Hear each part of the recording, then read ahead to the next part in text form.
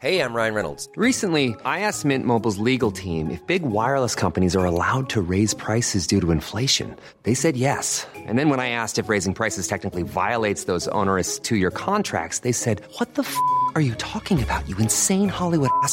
So to recap, we're cutting the price of Mint Unlimited from $30 a month to just $15 a month. Give it a try at mintmobile.com/switch. $45 up front for 3 months plus taxes and fees. Promo rate for new customers for limited time. Unlimited more than 40 gigabytes per month. Slows full terms at mintmobile.com. Hi, I'm Daniel, founder of Pretty Litter. Cats and cat owners deserve better than any old-fashioned litter. That's why I teamed up with scientists and veterinarians to create Pretty Litter. Its innovative crystal formula has superior odor control and weighs up to 80% less than clay litter. Pretty Litter even monitors health by changing colors to help detect early signs of potential illness. It's the world's smartest kitty litter. Go to prettylitter.com and use code ACAST for 20% off your first order and a free cat toy. Terms and conditions apply. See site for details. Millions of people have lost weight with personalized plans from Noom. Like Evan, who can't stand salads and still lost 50 pounds. Salads generally for most people are the easy button, right? For me, that wasn't an option. I never really was a salad guy. That's just not who I am. But Noom worked for me. Get your personalized plan today at Noom.com. Real Noom user compensated to provide their story. In 4 weeks, the typical Noom user can expect to lose 1 to 2 pounds per week. Individual results may vary.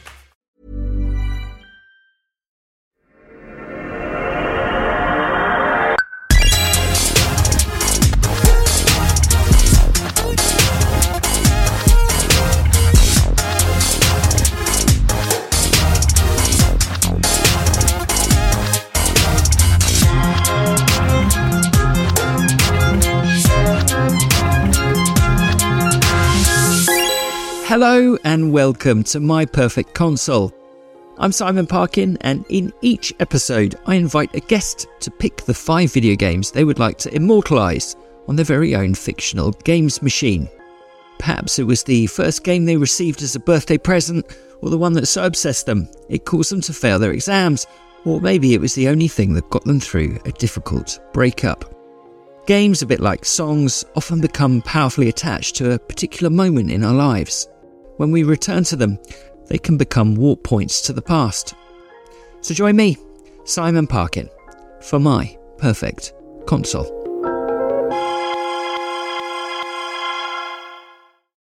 My guest today is co-director of the Video Game History Foundation, a non-profit dedicated to preserving, celebrating and teaching the history of video games. In 2017, after graduating college, my guest helped curate an Atari-themed pop-up exhibition at the Portland Retro Gaming Expo. 2 years later, Game Informer enlisted her as a volunteer to help digitise the magazine's entire archive at its Minnesota headquarters. After 5 weeks of intense work, she became the Video Game History Foundation's co-director. Described by The New Yorker magazine as compact and laser-focused, since then she has sifted through thousands of old documents, discs, magazines and prototypes in an effort to rescue the video game medium's history from oblivion. Once institutions can see that putting effort and funding behind video game preservation is in a useful, sustainable way as possible, I think they'll do it, she recently wrote. We're working on it, but the work is just beginning. Welcome, Kelsey Lewin. Thank you so much for having me. I hadn't really thought about my career in exactly those beats, but it's all true. Like I went to the Game Informer offices with the Video Game History Foundation, and I left as the co-director. So that is actually how that happened. You did some really good scanning when you were over there. Impressed them. I really impressed the team. Yeah. So I think, lots of people will know about the Video Game History Foundation, but I'm sure some of our listeners might not. So could you just tell me, what sort of things do you do in a typical week at your job? Oh boy. Well, I'm glad I started writing that down recently, because it's one of those things, and I'm sure this is not unique to our nonprofit, but a nonprofit in general issue is, you wear so many hats that you kind of forget what you've done in a day. And sometimes it's not very exciting stuff like payroll and taxes and that sort of thing. But right. Our goal, our mission statement is, preserving and educating and celebrating video game history. But more practically, what that means is we're trying to give people the tools to be able to actually tell these stories. So, right. If you wanted to, for instance, write a book about a video game or write an article or make a documentary or something like that, I mean, the things that you might know how to get access to are kind of begin and end at the game itself. You probably know where to get a ROM of Super Mario World or a physical cartridge of Super Mario World. What you might not have access to is, stuff from the making. And that's a bad example because Nintendo's not very... not very leaky, unfortunately, but... Do you mean like design documents and stuff? Yeah, we want people to be able to see both into how a game was made. So, who are the people that worked on it and why did they make these decisions? And, what are sort of the building blocks of coming to the making of that game? And then also sort of the afterlife of a game, like how it was marketed, what the company wanted people to know about it versus what they actually thought about it and how they talked about it in magazines and in reviews and, further onto its impact on society. How many people played it and how many people had were impacted by it. And I mean, this podcast is a very good example of ways in which video games have impacted people far beyond just, this was a nice thing I enjoyed, and then I set it down and moved on with my life. Right. Yeah, absolutely. I mentioned in the intro that the New Yorker ran a piece on the Foundation's work a few months ago. Maybe it was last year, I can't quite remember. But anyway, that piece starts with quite a dynamic scene of you and your co-director, Frank, sort of rooting around in a box. I guess someone has called you up who worked in development and said, come to my house, I've got like a bunch of stuff that could be interesting. Do you do much of that, like flying to people's homes and looking in cardboard boxes from their attic? Yeah, I mean, if we had the time and money for it, it could probably be the only thing we did full time. But oh, cool! Just because there's enough of them out there, there's a lot of people who worked in the game industry and are only now realizing that, oh, hey, this wasn't just a toy I worked on in my 20s. This actually became something that people really care about and maybe is historically important. So yeah, we do a lot of outreach to developers. We've gotten a large amount of our collection just from talking to people who worked in this industry, both currently and especially a very long time ago. It kind of relies, unfortunately, on people who, I don't want to say stole from work because it wasn't necessarily stealing at that time. It was just kind of how people worked. But, it relies on people having kept the stuff that they worked on for years and years and taking it home with them. Because at the time, especially when we're talking about the 80s and 90s and stuff, there was no such thing as a secondary market for this stuff. There's no such thing as, I've created this game and I know that we will be porting this and doing a remaster in 8 years to the next console. That was not a thing until much later. So when work wrapped up on a project, it was put in a box forever and move on to the next thing. So yeah, we do a lot of working with people's just individual collections, just what they personally worked on. And then we kind of do the other side of that, which is when people come to us and are like, hey, I'm trying to write this story or write this book, and I want to learn more about how this was created. And we try to help. And we don't always have the materials for everything. I cannot give you internal documents on Mario, for instance, but, but there are a lot of things that we are able to help people out with. And that's, that covers a lot of what we do, but we do some other, you touched on the fact that we do some education and advocacy. We do pop-up exhibits. We are now into doing some copyright reform advocacy because there is a whole lot of issues with globally how video games are handled. But as we're in the U.S., we really only have the the ability and understanding to focus on the U.S. for now. So yeah, interesting. So tell me, what's your personal favorite or most exciting thing that you found the most exciting discovery you found on one of these trips or excursions? Oh, this is a very stupid answer, but it's an honest one. I got into this because I was kind of an aspiring historian or storyteller. Like I really wanted to learn more about how games were made and share the stories behind products, especially kind of weird ones. I'm really into the intersection of video games and strange things like, the Game Boy sewing machine or the Super Nintendo Exertainment bike. So I really wanted to share these stories and was just, having a heck of a time coming up with this information. And so I did do a video about the history of the Super Nintendo Entertainment Bike, a stationary bike that plugged into your Super Nintendo. Cobbled together, my research took forever. I'd cobbled together all of these different, I was going to literal libraries, looking at literal newspapers, like trying to find just bits and pieces here, and just not coming up with much, but I managed to get enough of a story out. Well, when we were going through that Game Informer project and going through, what they had, basically they had kept everything they'd ever been sent, all the press releases and everything they had just sort of shoved into a room. At least someone was. Yes. Oh my gosh. I know. We would be lost without it. So while I was sorting through all of this stuff and scanning it, I found the original press kit for the Super Nintendo Entertainment Bike, and just reading through it line by line, I realized, like, oh yeah, okay, that newspaper had this line, that newspaper had this line, and I had just essentially spent all this time cobbling together what was just one piece of paper, like all of the different things that were on this one piece of paper. And so you were like reverse engineering a press release. Exactly. I was reverse engineering a press release. And I think, that's one of the reasons that like people don't do a lot of video game history work, is because that's how freaking hard it is in many cases. So I was so excited to find that, just to have a really good visual of like, okay, I know how long this took. This took, 15 hours or whatever to cobble together this one press release. And I know how useful this one piece of paper is to telling this story. So, not the most exciting answer. I mean, we found unreleased games and all kinds of like really exciting things. But for me, just as someone who wanted to tell these stories, that was a moment where I was like, yeah, someone really needs to be doing this, because no one should have to reverse engineer a press release to tell a story. That's amazing. I mean, you mentioned a minute ago about how companies really only started valuing their back catalogue. I mean, quite recently, really. There weren't remasters and re-releases, even maybe much before the year 2000, I guess.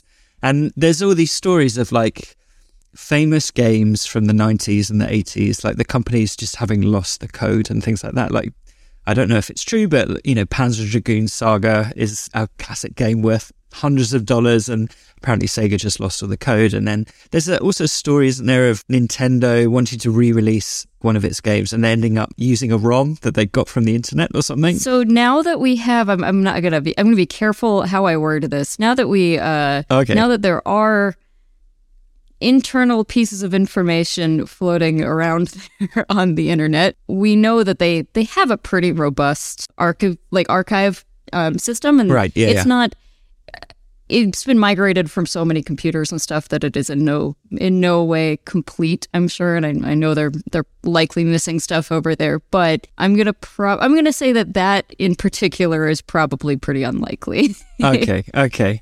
Well, I think what's definitely true is that companies have not valued their history and their culture. Well, and they've lost all kinds of this stuff. Absolutely. Like that part is very true. But I mean, why do you think that is? Why do you think like games aren't always treated in this way, where archivists think that they should preserve them? Why is it taking like essentially a charitable organization to do this work? Yeah, I mean, the good news is it is starting to be taken a lot more seriously. The bad news is that it took capitalism to start making that really happen.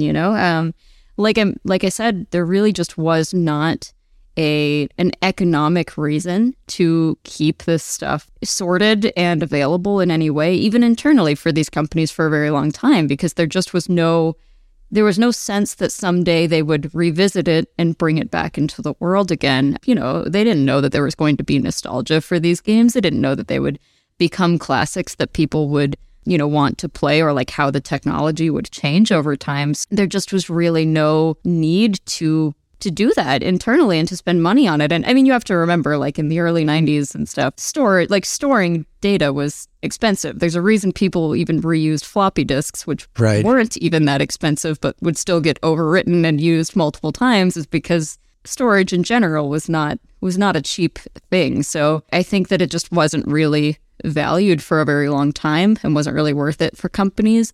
I now know that a lot of companies, not all of them, but a pretty good amount of companies now have at least someone whose job that vaguely is, and then some companies do even better than that. EA has an entire archive team. Oh, nice. That handles everything. You know, they knock on people's cubicles and go, cough it up, hand it over, and, you know, we will keep all of this internally. So it's much easier from our perspective. I mean, obviously, a lot of these companies aren't going to be like, and here you go, you guys can look at all of this publicly.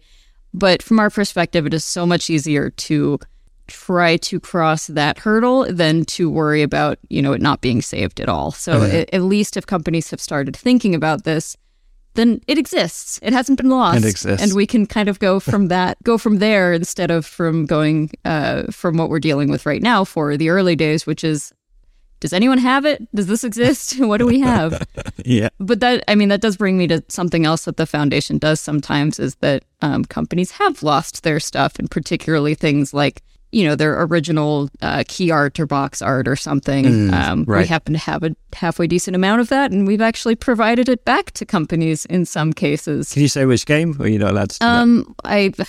Off the top of my head, the Doom re-release, the Doom 64 re-release. Oh, right. One that I'm sure they will not be happy with me saying, but I have not signed anything, is that we provided source code back to Disney for the Aladdin and Lion King release. Oh, right. Just those minor IPs. Yeah, they don't like that, but they never made me sign anything, so... Okay. Well, all right. We're going to do a bit of excavation ourselves now. So I've asked you to pick the 5 video games that you want to put on your perfect fictional console. Your first one is from 2001. So tell us about this game. What is it, and why do you love it? So the first game is Pokemon Crystal, which was not my first game or my first Pokemon game even, but I think it was kind of the game that solidified I was going to be playing video games for the rest of my life.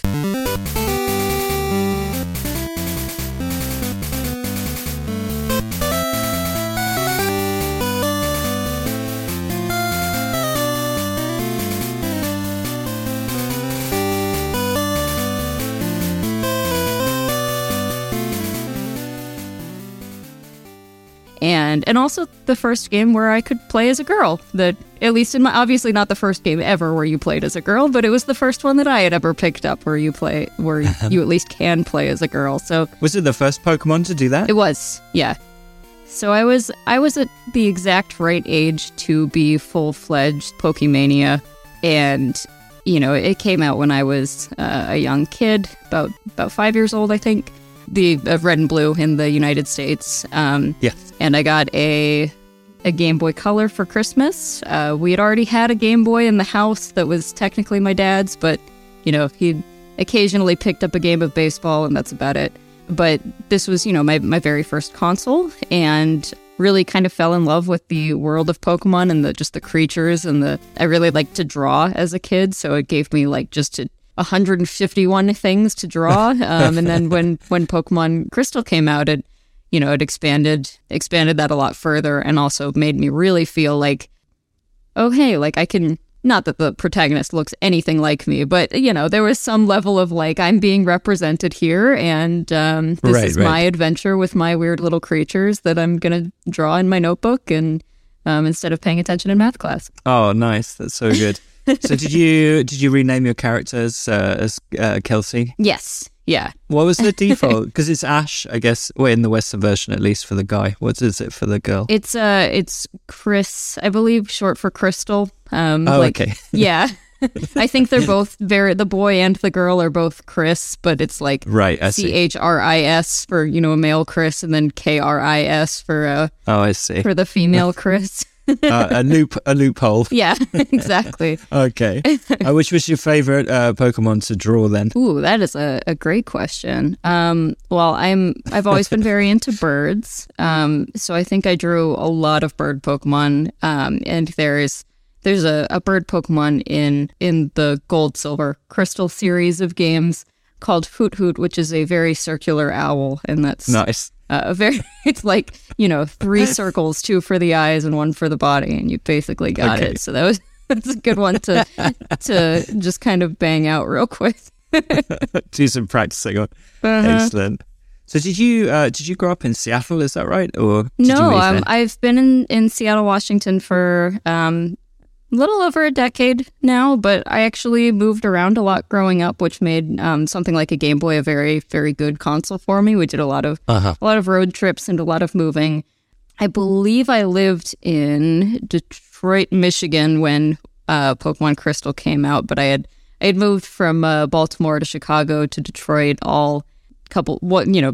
moving every couple of years when I was younger, and then lived in Dallas, Texas for about a decade after that before I moved here. So I've bounced around the U.S. a little bit. Yeah, you've seen all the bits. Yeah, but finally settled down. And yeah, I mean, as a kid, at least it was, I think there was definitely something to just kind of the first game to really capture my imagination being something that I could really escape into, and had a lot of creatures and a lot of just Game Boy RPGs, as you can imagine, like they're not very detailed, but as a kid, I think that's almost better. You end up filling in a lot more detail with your head. Right, so right. It's, yeah.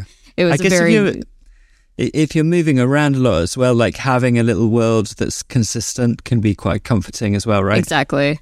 Yeah, that's definitely how I felt. So how come you were moving around, can you say? Yeah, my dad worked in the sports industry, and he was just changing around locations for a while until he settled in. Yeah. Did you find that hard then, trying to fit in at all these new schools and things like that? Yeah, it was. And I think the next game we're going to talk about, I have even more feelings about how that relates, I think. But yeah, definitely had a heck of a time, especially with my move to Texas, which was very different than all of the sort of like East Coast and Midwest places I had lived before then. And realized for the first time when I moved there that other people don't move. Like that was the first time, I started asking my classmates like, oh, where are you from? And they're like, what do you mean? I've always lived here and I always will. What are you talking about? That's funny. I like asking a 10-year-old, where are you from? Yeah. I didn't know. I thought everyone moved every few years. No, of course. Okay, well, I mean, it seems like a good time then to come to your second game. Tell us about this and why was it helpful, I guess, when you get to Texas and all that? Yeah, so my second game and probably the most important game in my whole life is Animal Crossing.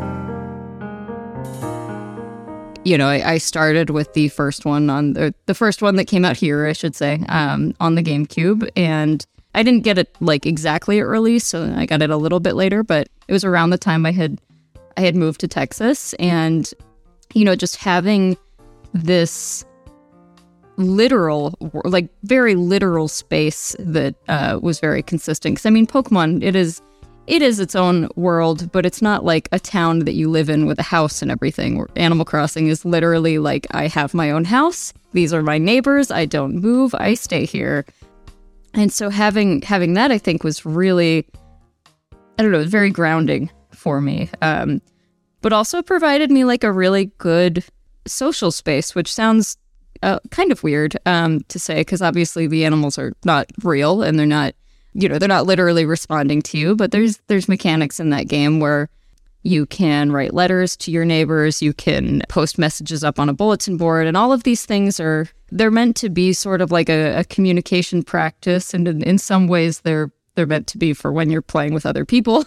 But I didn't really have, I had a younger sibling, but who played a little bit, but mostly I was playing this on my own, and so I just sort of treated it like a role-playing game a little bit, like a more literal, when I say role-playing, I don't mean, like a video game RPG, but like a literal, like live action role play or something. So, writing to these animals like they're my actual friends and kind of creating this storied world for it. The game does encourage you to do that, doesn't it? Because you can literally type in, can't you, a letter to, like the little cow that lives around the corner or whatever, and then they will write back and maybe send you a hat or something, right? Right, yeah. And, they're not smart enough yet to, at this point, to like completely understand, what you wrote and respond to it literally, but they do respond and they say something vague but engaging enough that, it feels like a real conversation. And it was a game that I thought was really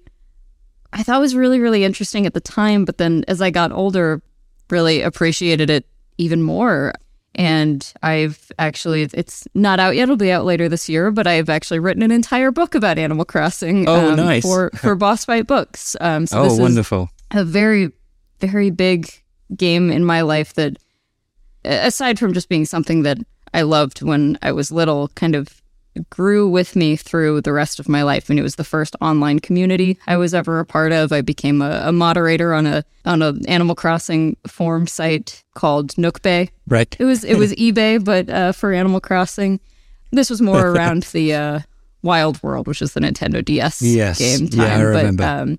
But yeah, I was very, very active in that community. It was kind of what shaped my, one of the things that shaped my early internet community exposure and stuff, and just really, stuck with me for the rest of my life in the way that, made me want to write an entire book about this game. Yeah, amazing. So you were playing this on it was the GameCube version, I assume? Yes. Yeah, because am I right in thinking it came out on Nintendo 64, in Japan? Or it did, and yeah, the first Animal Crossing has a really interesting development history, which, it started out, was meant to be on the Nintendo 64 disk drive, a, ill-fated add-on system for the Nintendo 64, and Nintendo started, seeing the writing on the walls and started telling everyone who was developing games for that system that they needed to bring it back to cartridge or the project wasn't going to work out. So, the original game really bears almost no resemblance to what actually shipped on the Nintendo 64. It was meant to be, a lot more of a traditional game, had like dungeon crawling elements and stuff. No way. Yeah. and then as the capabilities that they were afforded by being on the 64 DD were cut, they just kind of went back to the drawing board and they're like, well, really the point of this game is communication. What should we be doing in a game that's about communication? So the original version came out in Japan only on the Nintendo 64 very late in the Nintendo 64's life cycle. I mean, the GameCube was already being shown around at various events and stuff. I mean, everyone knew it was coming.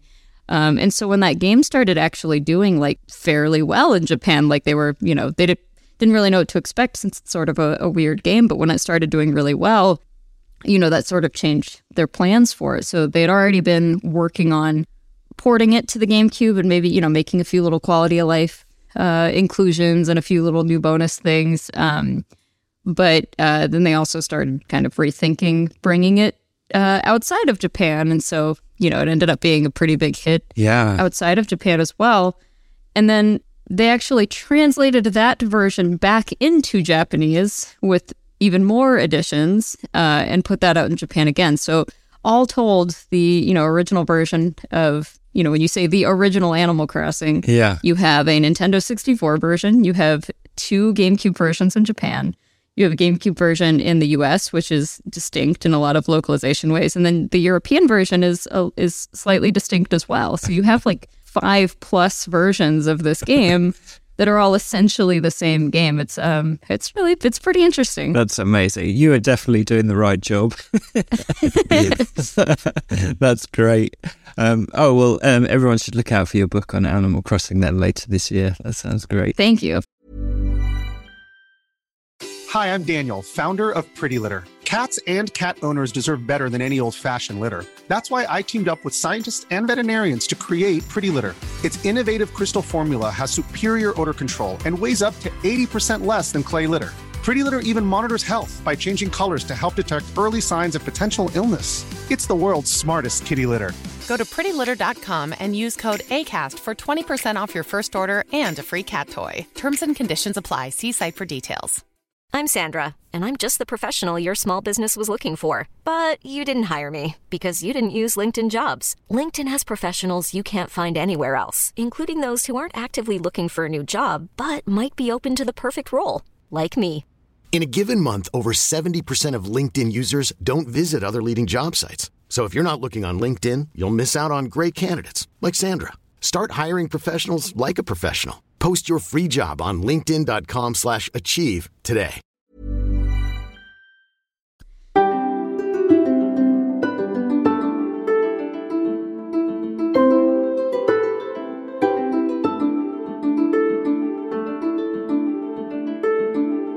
So, yeah, I mean, tell me, were you into, obviously you're like, obviously a person who likes to hoard all this information and gather it and all of that. That's obviously a natural instinct that you have. Were you also into like collecting stuff when you were a kid? You know, I don't think I was consciously collecting until I was much older. I would say that I didn't like to throw things out when I was a kid, and I was a bit of a mess, but I don't think I started thinking about things in terms of an actual collection until I was a little older, probably around like high school or college, when I started kind of seeing how other people were engaging with this idea of collecting. And I was like, oh, I don't, it doesn't have to just be a pile of stuff. I can have, purpose and intent behind these things, right, and feel good about it instead of embarrassed about it. So what was the thing that you focused on for your initial collection? I think the very first thing I collected once it became a conscious decision, and this is a very silly one, but I wanted to get every color of Nintendo 64 because they came out in all those those beautiful, fantastic, that was Nintendo's word for it, colors, just a rainbow. Like see-through, weren't they? Yeah, exactly. Very, very millennial or millennium. That see-through stuff that you saw on the IMAX and stuff too. Yes. So I got every single one of those, and I actually just recently started selling some of them because I was like, I don't think I actually do need 8 Nintendo 64s now that I think about it. That's an expensive first collection as well. Yeah, well, I mean, I had other things, but like you need a goal, right? And I was like, that's going to be my first goal. Nowadays, I'm not adding that much to my collection anymore. My really big project, which I finished probably like a year and a half, maybe 2, maybe even longer than that ago, was a complete WonderSwan set, Bandai WonderSwan. Nice. So I have every single WonderSwan game, and that took a very, very long time. How many games are in that library? It is, I should know this off the top of my head, it's around like 215-ish. Okay, so doable, definitely. It's doable, and it depends on, what constitutes a complete collection for each person. So there's a couple very expensive ones, but then there's also a couple that I think it's okay to skip and still call it a complete collection, but that I managed to get. Like there's this is going to sound so fake, and I promise this is real. There is a pregnancy tracking device for the WonderSwan. Okay, which is called Mama Mite, and it is a. How does that work? So it's a WonderSwan and cartridge with an infrared sensor, and comes with an infrared scale. And you stand on your scale and you report like, this is my weight as I go along. And it's like, okay, you're in your 3rd week or whatever. And these are the exercises you should be doing. This is what you should be eating. And it's just a nice little like logging thing for your pregnancy.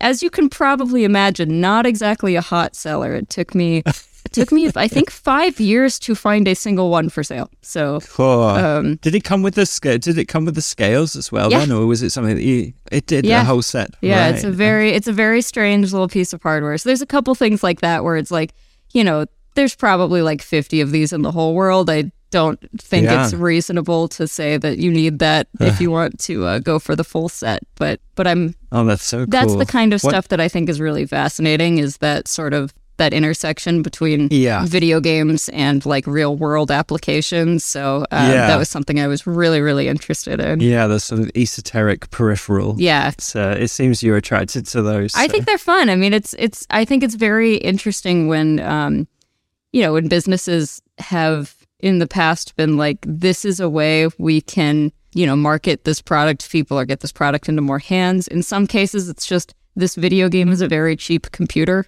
like the Game Boy is a very cheap computer. And in other cases, it's maybe this will make kids into this thing, or this will, maybe this will get our target audience more interested in this. So. I remember one of the first pieces I ever wrote as a journalist was interviewing someone who tried to collect a complete Neo Geo Pocket collection. And I think he had all of them. But this was like a while ago, and now that would just be so expensive, I think, to try and do everything. Yeah. I'm lucky that I started this collection when I did. I mean, there were, you know what, like, I don't mind sharing this. Mama Mite cost me over $3,000. It was incredibly, that was my purchase for the year. Cool. But, yeah, I mean, I started when, the very least, a lot of these games were, if you ordered them in bulk, you could get them for a few bucks a piece. Yeah. So. Yeah. Do you mind saying how you tracked it down? Did you find it on like Yahoo Japan auctions or something? Almost the entire collection came from Yahoo Auctions, which it's the eBay of Japan essentially. So and just a lot of saved searches, and also having friends who knew that I was on the lookout for some of this stuff. I did. I bought a couple of games from another WonderSwan collector who was kind of liquidating some stuff. Yeah, I think I might have gotten almost the entire collection just from Yahoo Auctions. Oh my gosh, I love it. I could talk to you all day about collecting video games, so we best not do that. But we should come to your third game now then, which is from 2006, an arcade game, so a little different. Tell us about this one and why it means so much to you. So this is Dance Dance Revolution Supernova. Dance Dance Revolution!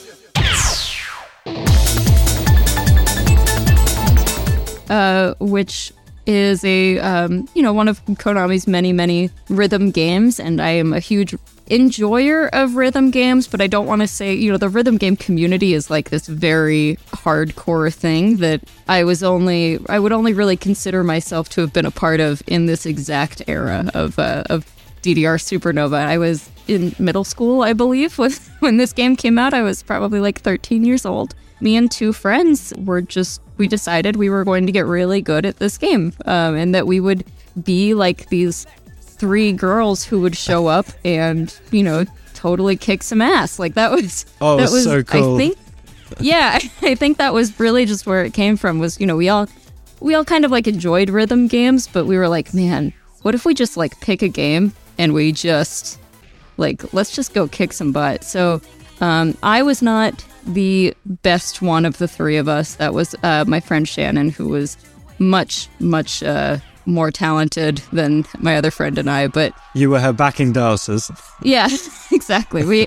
We went to the mall just about every weekend. There was a GameWorks there that is no longer there, unfortunately, in that mall. Rest in peace. But we would go every weekend, and we would just spend a bunch of time on this machine, and we had PlayStation 2s at home, so we would practice, play, practice at home. We should say just very quickly for any listener who doesn't know, this is Dance Dance Revolution. So you have a foot pad, and then on the screen little arrows come down, directional arrows, and you step in time with the music, either forward, backwards, left or right. Yes, it's a very it's a game that if you are playing on the higher levels is a enormous workout. Like it is just. We were sweaty and gross at the end of every mall session, and every time we practice and stuff, because it is just a very, you're kind of sprinting once you get up to the higher levels of this. And I am embarrassed to say that although I think I can still read the notes fast enough, my legs do not move fast enough anymore. I literally,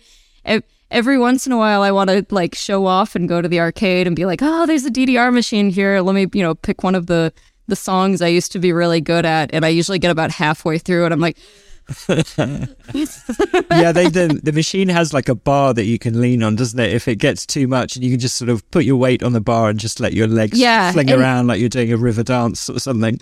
Yeah, exactly. Yeah, for some of the songs you almost have to, because just your legs are just moving so fast that your body's going to start throwing itself off of the arcade machine if you're not like using something to stabilize yourself. But I do remember that at 13 years old, we all decided that it was very uncool to use the bar. That made it look like you were you needed help to get through these songs. So we tried really hard not to use the bar. But nowadays I'm like, no, that's what it's for. Why would they put it there if you weren't supposed to use it? I guess if like the goal of your little trio is to like turn up at the arcade and all the other kids go, oh my gosh, the girls are here, like about to do their DDR. You can't be leaning on the bar. You've got to be hands free. Exactly. And yeah, we absolutely did. I think we accomplished what we set out to do, which was, it's not like this was a crazy busy arcade or anything, but if there's enough people around, they would often gather around for a couple of minutes to watch a 13-year-old girl tear it up on the DDR machine. So, yeah, no, definitely. Arcades are that sort of public expressions of public play. It reminds me, like how all around the world these days they put pianos in public places and allow people to perform. And I've always thought that's a bit like DDR in particular, but arcade machines where, it's sort of public performance of play. Totally. Almost. It's, Yeah. I mean, I know there was technically like a Guitar Hero arcade machine and stuff, but I always thought, had that been just a little bit earlier, had that been more around like the time when, and I even think, Dance Dance Revolution Supernova was probably towards the like, it's not like the end of DDR, but it's definitely not at its absolute peak, I would say, at that time. So maybe, a little bit more closer to that other rhythm game boom, I think would have been another really cool public show-off kind of thing, which, it ended up being at like parties and stuff, but not so much in arcades. Now, tell me, you end up, I guess this is right after you graduate college, you end up co-owning a video game store. Tell me how that came about. Yeah, so when I moved here to Seattle, I basically immediately started working at a game store called Pink Gorilla Games. There are a couple of locations in Seattle. And is it a retro store? It's mostly retro, but I mean, we do modern stuff and a lot of import games and stuff as well. Uh-huh. It had been around since 2005. I joined in 2012, so it had been around for a few years at that point. And I just got really, really into it. Like I cared very deeply about this community. I was starting to collect video games and just become a part of that community and just realizing that like Seattle is a really good place for it. It's a very, it's a lot of video game companies are there. We've got Nintendo, we've got Microsoft, we've got, all kinds of stuff here. Just the little ones. Yeah, just the little ones. And, I just thought this is a really great place for this and became really into it. So I became a manager there pretty quickly while I was still attending college. And then myself and one of the other managers, we were dating at the time, basically ended up buying the business from the previous owner because he was just kind of losing interest in it. He's a lawyer. He has other things to do. And this was probably not making as much money as the lawyer job was making. So he, agreed to sell it to us. And really, I credit my business partner with really being into the idea of like, no, we should really be the ones to take it over. We are the ones who are going to like kind of grow it and bring it to its full potential. And I think he was totally right. And it's been like 7 years now since we took it over, and we've got 3 locations now. And amazing. Growing up, I was never like, I'm going to be a business owner. But in hindsight, I always had a side hustle. Like I always was, going back to second grade, I was, charging people $0.25 to draw something for them or, right. Something like that. You're running Nook Bay as well, weren't you? Yeah. So I've always had a side hustle, and I just never thought I would, be in a sort of ownership position, but I would not trade it for the world. It's hard work, but it's very meaningful to be able to really own what you do. Yeah. To be like, yes, this is, I made this decision and I created this. So that's so good. I think, some people might wonder, I suppose with the rise of like eBay, and we talked about Yahoo auctions and things like that, the idea of a physical vintage game store, it can seem like maybe that's going to be a hard sort of avenue to take. Why do people bring their stuff to you to like sell it to you and buy it from you rather than just doing it online? Yeah, I mean, that part I actually feel is not so bad. I mean, eBay and these other places they require work. I mean, the thing that a business takes away from people is that, any amount of like work or effort that goes into it. You can just drop off a box. You don't have to test it. You don't have to clean it. And, we will make you a very fair offer. eBay has been...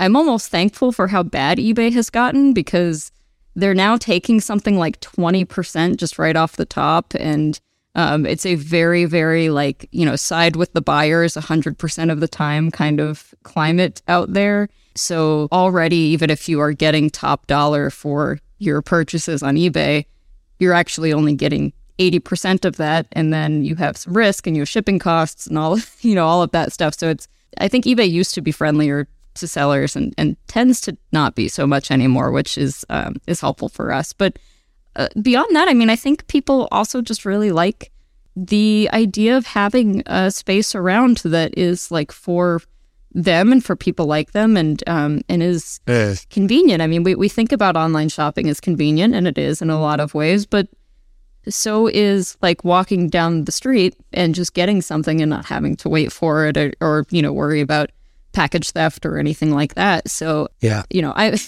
I know I'm extremely biased, but I'm a very big fan of physical stores. I don't do a lot of online buying in general, even if I'm going to a big box store or a major corporation. I just really like holding it in my hands and getting it the exact moment that I want it. So yeah, you can check it. You can see open it up and all of that stuff. It's lovely, isn't it? Yeah, and I think that's a major reason, especially for for people to come to us rather than necessarily sell stuff to us. But if you order something off of eBay and it doesn't work, your recourse is you have recourse, but it requires opening a claim and printing a shipping label and packaging something back up and shipping it, and you don't have, in the meantime, you don't have your game. Whereas for us, bring it in and we will either fix it or get you a new one. It's a much smoother process, I think. So yeah, people definitely like to be able to kind of see condition and know that they're going somewhere that they can trust. And also just, I mean, I have a lot of really awesome employees who are very good at helping people when they come in and they're just like, I think I want a Game Boy, but, I don't know much about the system. What, what do I need to know about this? What games should I play? So I'm very lucky to have a passionate staff. Wonderful. Okay. Well, anyone in the Seattle area, you know where to go this weekend. Okay, why don't we come to your fourth game then, which is from 2010. Tell us about this 2010. one. This is Xenoblade Chronicles, right? Yeah. Okay.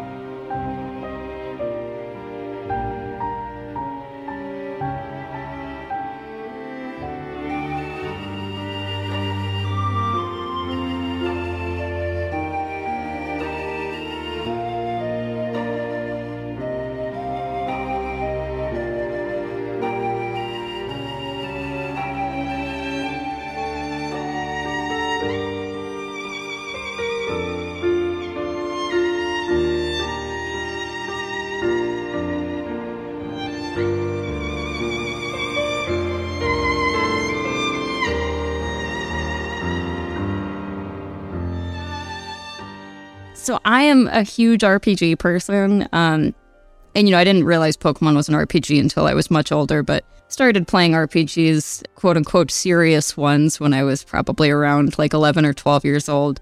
And what was your first one? I think, because Pokemon is the technically correct answer, but I think it was Final Fantasy IX. Oh, nice, yeah. Yeah. Yeah, some people get cross when you call Pokemon an RPG, don't they? I've had that before. Yeah, it literally is, I agree. But I get it. It's not a serious one. And so I never finished Final Fantasy IX. I think the first RPG I finished was probably Final Fantasy X. But Xenoblade for me, I think, came at a time when I hadn't been playing a lot of RPGs lately. I had sort of just fallen off of the genre a little bit and just wasn't keeping up with it. And it's a game that I got absolutely just completely absorbed in. I put well over 100 hours into it. It's one of those games where I think it's a very intimidating game especially for people who don't play a lot of RPGs, because it is just one of those where you can get lost in the absolute endless side quests and side content and stuff. And it has the battle system goes a lot deeper than it sort of shares with you or teaches you. And so it's one of those things that you can get really into, or you can just kind of learn the basics, and you might have to grind a little bit, but you'll get through the game. And this was always one of my favorite RPGs, like, since I played it, which was probably more like 2012 or 2013. But I really, really appreciate it now, having just finished Xenoblade Chronicles 3 and in the middle of playing the DLC for Xenoblade Chronicles 3. You know, I've now played through this entire series, and just recognizing that all of the threads were, like, this was a fully realized trilogy from the very beginning. Right. That has taken almost 15 years to do, but I'm just always very impressed when I'm like, oh my god, I haven't thought about that thing in 12 years, but like that, they just connected that line that has been those dots have been set up for 12 years now, and they just finally connected. Yeah. So just very, very impressed by the level of storytelling in this game. And I would love to recommend it to more people, but I have to be honest. I mean, you are looking at, between all of the DLC and everything, and yes, you should play the DLC, like 300 hours of content. So yeah, a big game. Yeah. It was when the first one came out, it really revitalized that genre, didn't it? Because it had got quite stale, I think it's fair to say. And then, Xenoblade came along, and it just felt so fresh and exciting. And the world was really bright, and it takes place on these. You're like a little band of adventurers, aren't you? But the world itself is constructed from these stone giants that are literally so big that, you can be running along its arm, and it looks like it's a giant sort of enormous field that you're running across or whatever. And so creative and interesting. Yeah, the world building in that game is just incredible. I mean, like you said, the Earth you exist upon is on two giants that are sort of locked in this eternal fight.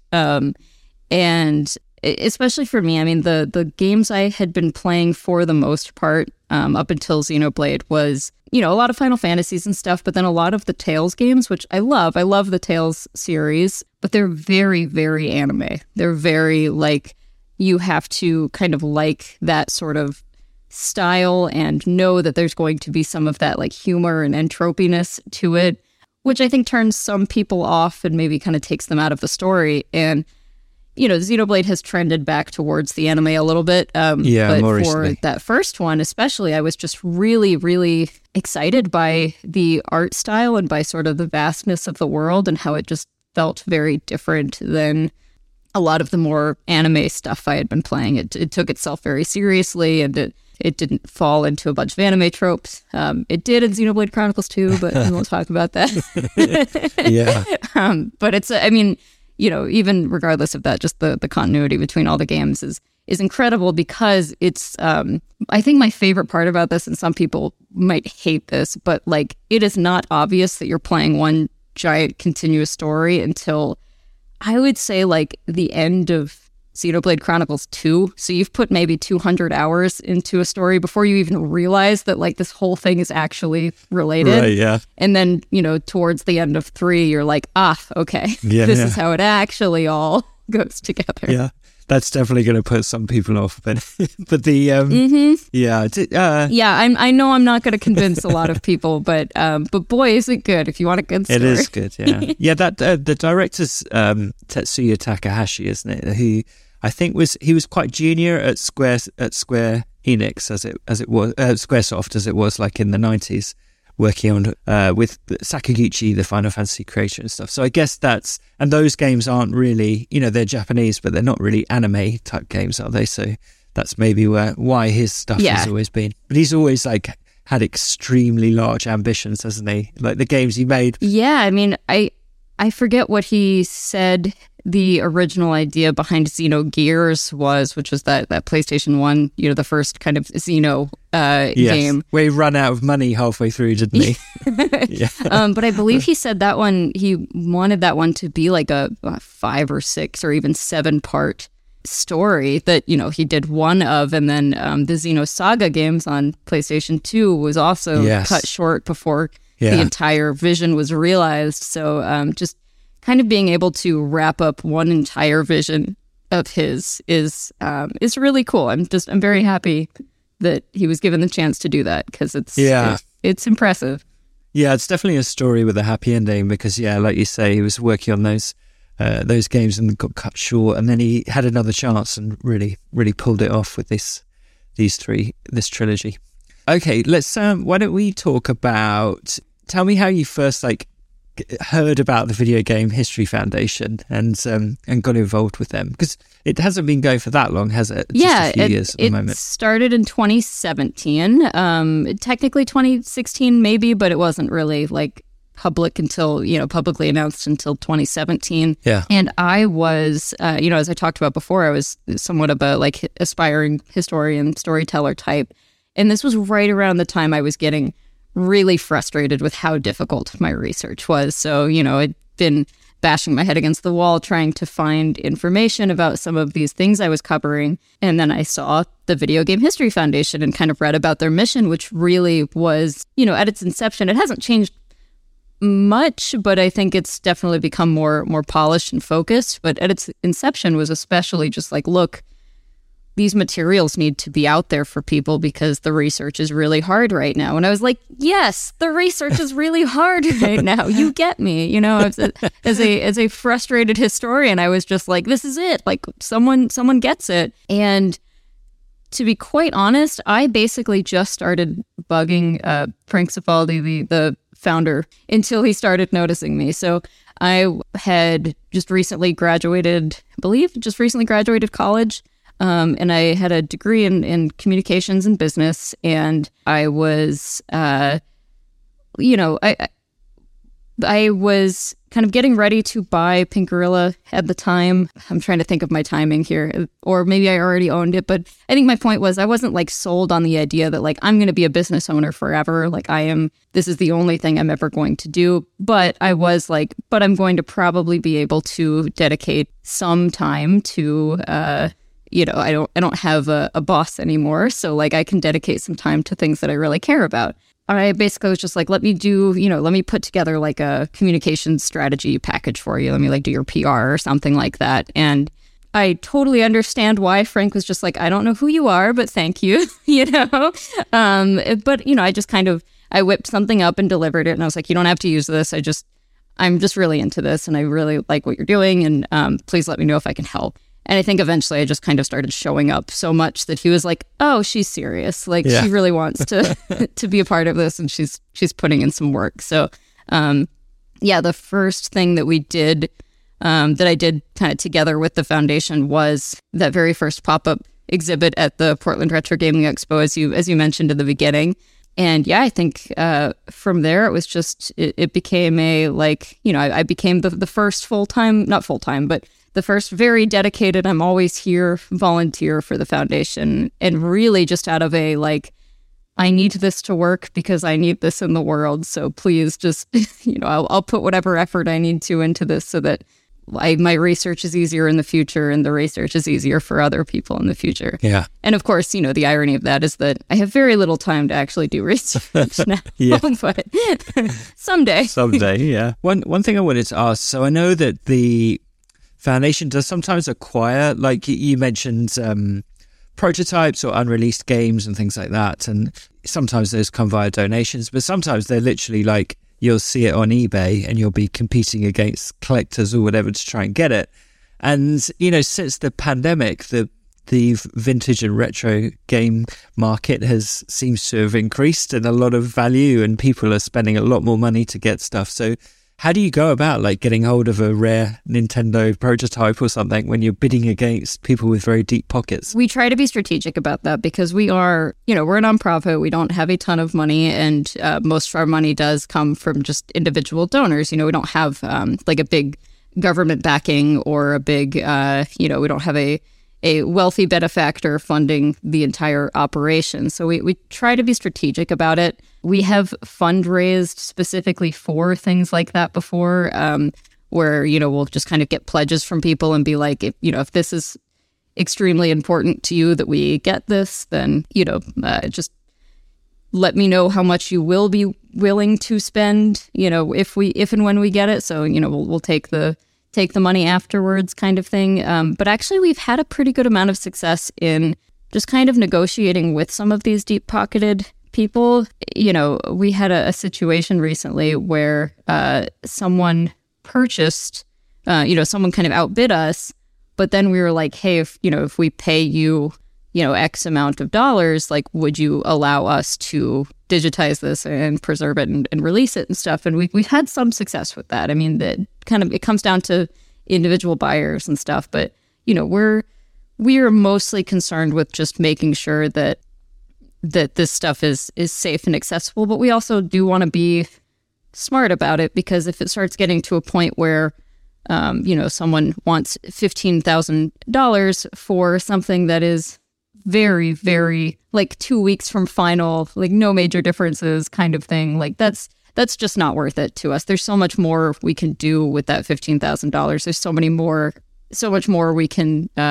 save and provide to people. So I think, it really depends on how much we value the object itself, and we try to balance it. How much is this actually going to help people? There was a big story in the news, and it was like on all the news channels, like over here in the UK, about the sale of that copy of Super Mario 64, a sealed copy that went for like $1.5 million, I don't know, 18 months ago or whatever. I mean, I know that particular game has got a whole other controversy around it, but do you think in general that prices are going to continue rising, or is it overvalued at the moment? I think they've already started to fall, especially in that sealed collectibles market. It's something I like to kind of try to tell or share with people so that, you don't get too freaked out by this stuff, is there really are two parallel markets happening right now. There is the sort of like video game collecting, the standard classic video game collecting that's been happening, since the late 90s, really, which is, people collecting by and large not sealed versions of games, just, either loose or maybe in their box or something. Maybe you want a really nice copy, but in general, not sealed stuff.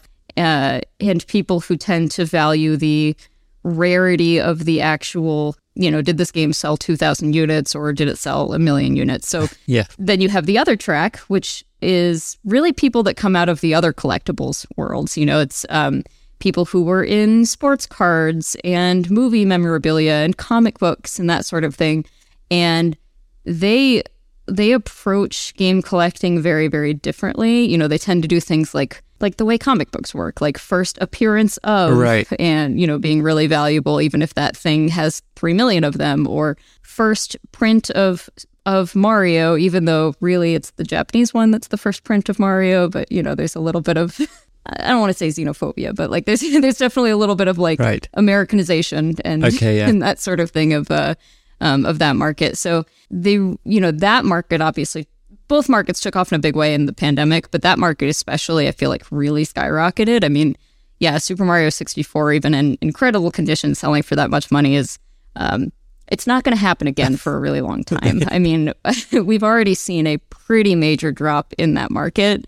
There was a real gold rush for a while that is just not there anymore. Heritage Auctions, which is one of the big collectibles sites, is still running video game auctions, every month or so, and the stuff's just not going for the meteoric prices that it was before.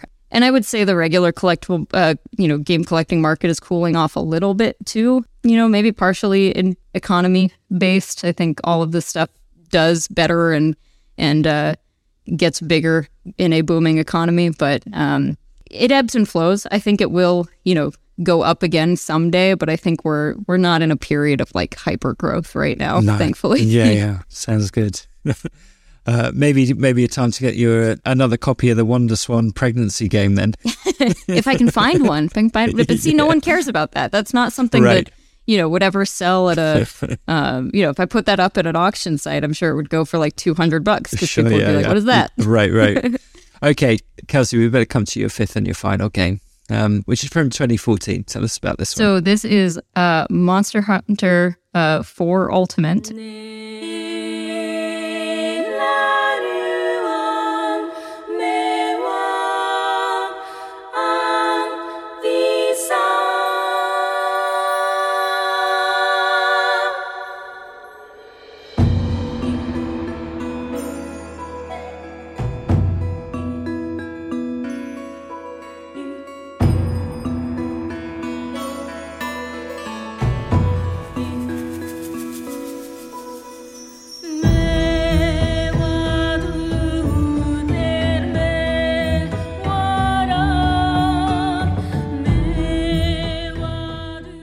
Which is kind of a random one in the middle of the Monster Hunter series, but it's the first one that, not the first one I played, but the first one that like really became a big part of my life.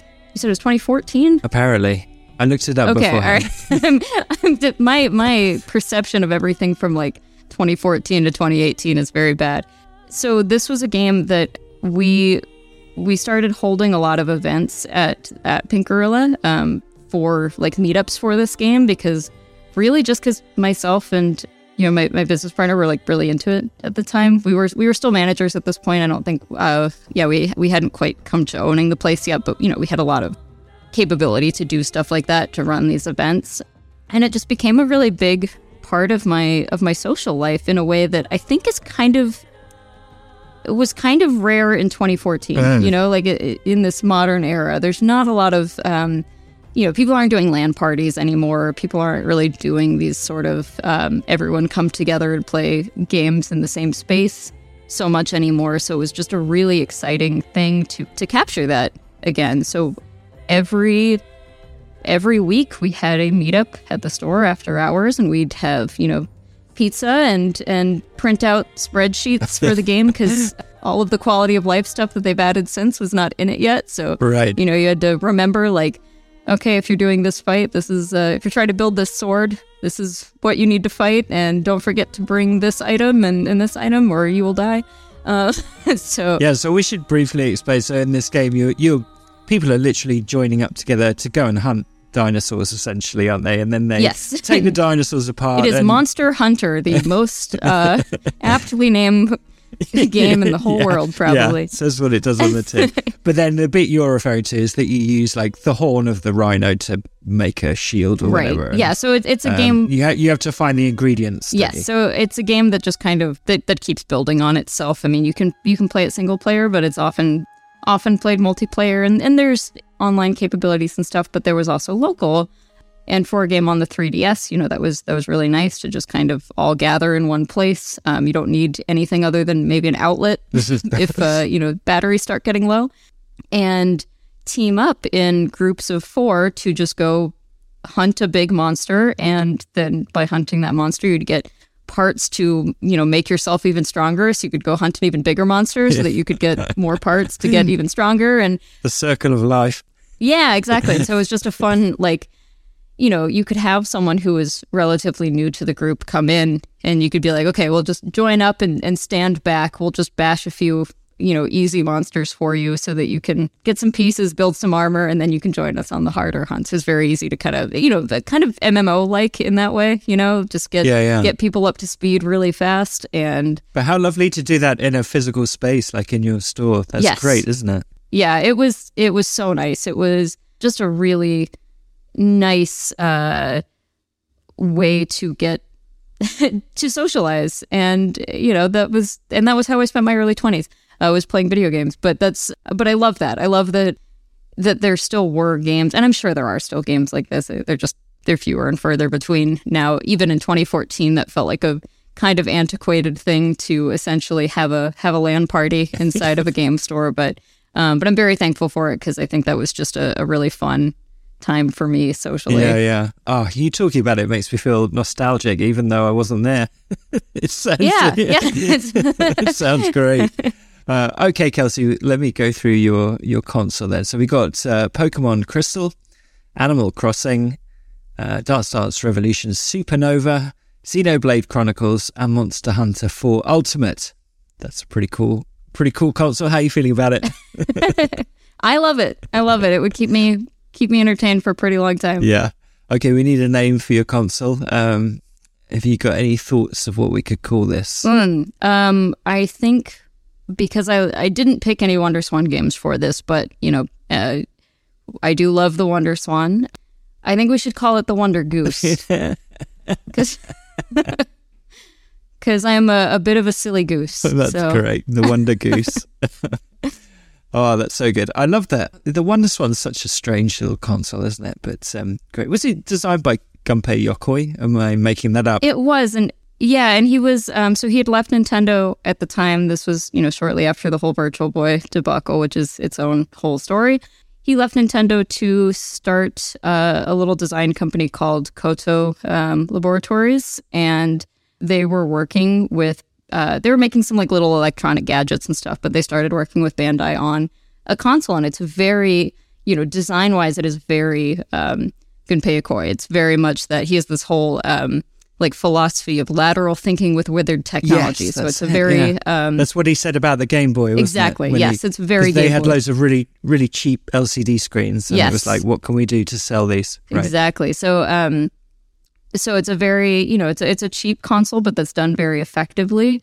And the thing I think is so interesting, there's a couple things I think are so interesting about it. He unfortunately got hit by a car and passed away before the console came out. But the two things I really love about it are that it's designed so that games can be played either horizontally or vertically. And developers could take advantage of that and be like, I want a section in my game that is vertical, or, you could have a shoot 'em up on it that had the screen oriented that way.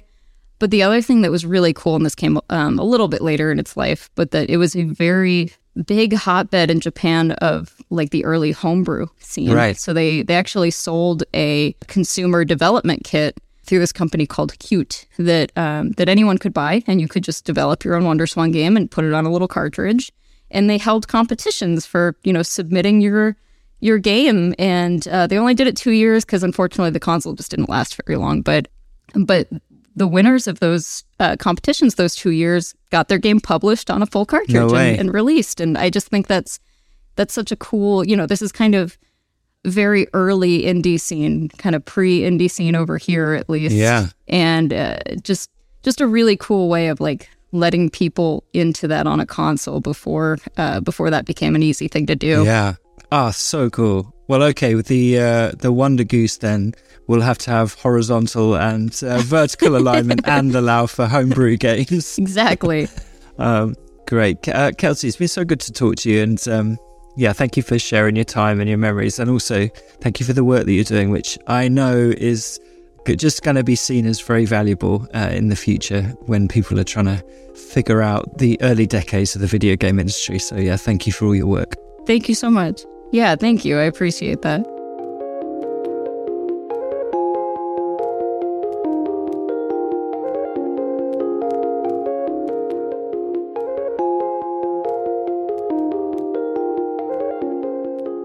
Thank you so much to my guest, Kelsey Lewin, the co-director of the Video Game History Foundation.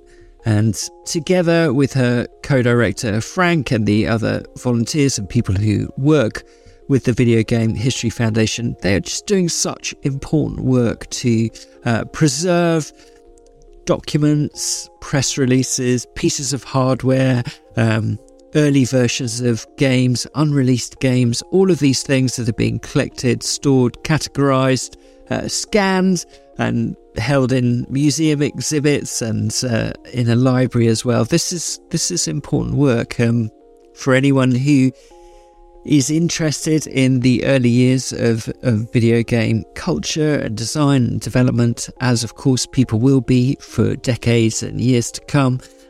Preserving this stuff is crucial. If these people don't do it, it will be lost forever. And in 100 years, when historians, researchers, academics and authors want to find out information, they'll have to rely on incomplete archives on the internet or whatever it is. So this is important work. You can read more about the Video Game History Foundation's work by visiting gamehistory.org, and it goes through their mission, their current projects, and you can read up on the team and also follow their blog. They also have a podcast too. You can follow Kelsey and her co-director Frank Cifaldi on Twitter, and they are often doing advocacy and threads on why copyright laws need to be changed, and also sort of doing fundraisers for particular prototypes or cartridges or discs that they want to acquire for the foundation and put out into the world and to preserve and archive. So it's worth following all of these avenues. Really important work. At the start of that conversation, I referenced a New Yorker piece. If you search for the piece, it's titled The Collectors Who Save Video Game History from Oblivion, and it's by Bijan Stephen. A wonderful piece, well worth your time, so go and read that as well. Anyway, aside from all of that, it was just wonderful to hear Kelsey's choices, her story, how she's wound up in this rather unusual role and her path that led her there, and of course her other hat as well of being a co-owner of a vintage video game store in Seattle, Washington. She has obviously, as you can hear from that conversation, deep and impressive knowledge. And so it was great to hear some of that, to hear some of those anecdotes. And of course, we'll all be looking out for her book on Animal Crossing coming out later this year through Boss Fight Books. You can write to me at myperfectconsole@gmail.com with any thoughts, with any feedback and suggestions for guests. Thank you to those of you who do. I get suggestions for guests all the time through email, through messages on social media and all of that. And it's really helpful, and it all goes into a list that I'm compiling and approaching various people. At the moment, just sort of bringing out episodes at least one a week, and occasionally I might do 2 a week, depending. I've got quite a few backed up, but they'll definitely be seeing us through to the end of the year. So but please do keep those suggestions coming. You can follow the podcast on Twitter at myperfectconsole with the O's removed, or on Instagram myperfectconsole with the O's in place. And you can also follow me on Twitter at Simon Parkin. Okay, I will be back again next week with a new guest, with their 5 games, and with one more Perfect Console. Until then, have a wonderful week. Goodbye.